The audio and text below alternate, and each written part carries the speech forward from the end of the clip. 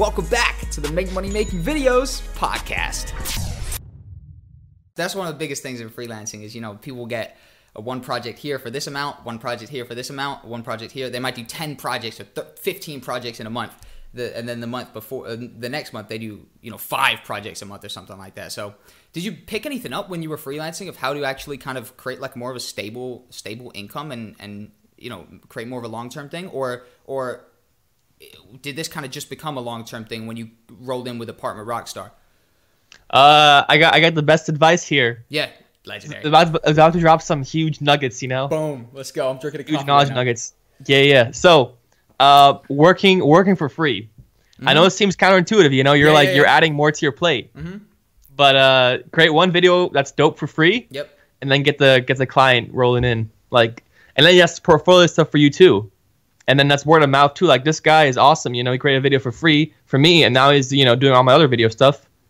I couldn't agree more. Literally. Get your foot in the door. I couldn't agree more, bro. I've been freelancing for ages. I've shot so many videos, and my hairdresser right here, my barber. I'm about to shoot a video for him for free because I've never shot a barber video before, and I like my barber. He's gonna give me a free haircut. I'm gonna give him the video. And Hell yeah! I'm gonna have that sample of a barbershop video that I can then charge future barbershops in the future. It's a no-brainer. I think that's like it makes the most sense to kind of offer yourself, improve yourself essentially. And I think if you're confident in your quality, if you're confident in the content you're able to create, it's a no-brainer to do that. And also it just shows that you obviously enjoy this type of stuff. Why do people get stuck on that? Some people get stuck on that, don't they?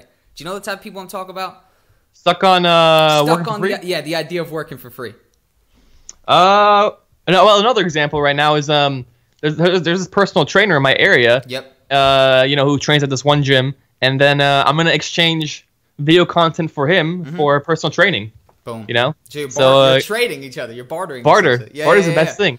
But I feel like people get stuck on this because if you do it like 10 times, maybe like 8 of those won't work out. I feel like it's a real hit or miss, but. It's about picking your people well. You don't just go out and make free videos for people who have no money. No, be strategic. Yeah. Yeah. So it's all about picking and choosing and being like, okay, can I see this being in their budget? If I charge them this much and if I make a free video at first, 100%. 100%. Would you have you ever left money on the table okay? So I'll give you a perfect example, right? I've shot these videos for this car dealership. This is a new type of video I've been creating recently. Is for these car dealerships around my area. And when I had the meeting, they sounded like they wanted multiple videos. So in order to have a larger quantity of videos ordered, I reduced the price. I thought I could charge them maybe 500 pounds a video, something like that. I only charged them 300, right? So I knocked off like 200, or maybe I was gonna think maybe 450 or something like that. And I charge less, but I've now worked on 4 projects with them, and we're going to work on more now, going forward. So I've set myself up for repeat business. Have you ever done something like that? Do you think that's a good idea? Would you advise other people to do something like that? It's been a strategy that I've played on. This kind of worked out in my favor. Setting up for repeat business. Mm-hmm. That's nice. Sometimes I actually at the end of the video, I kind of put a little thing in there, watch out for next video, kind of keep them on the hook. And they're like, oh snap! I guess there's another video coming out now. Kind of it's kind of a mix between kind of a jerk move and then kind of But I don't do it to everybody. Only if I feel like they're really just to put them over the edge. Remind them that you guys wanted more videos from me. So here's a little reminder that interesting. That we need that next video. So or number. A video series number 1 out of 3 or whatever.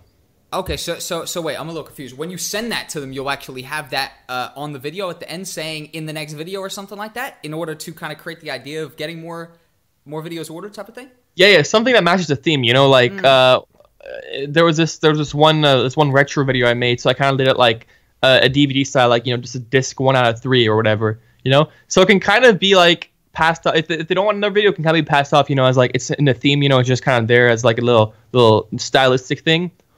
Or, I can use it as hey, here's a reminder that we're going to make more videos. Interesting. Yeah, it's pretty wild. Yeah. But, don't do it every time, only if you really feel only if you really talk about making more videos, Yeah, 100%. You wouldn't do this out of nowhere or anything like that.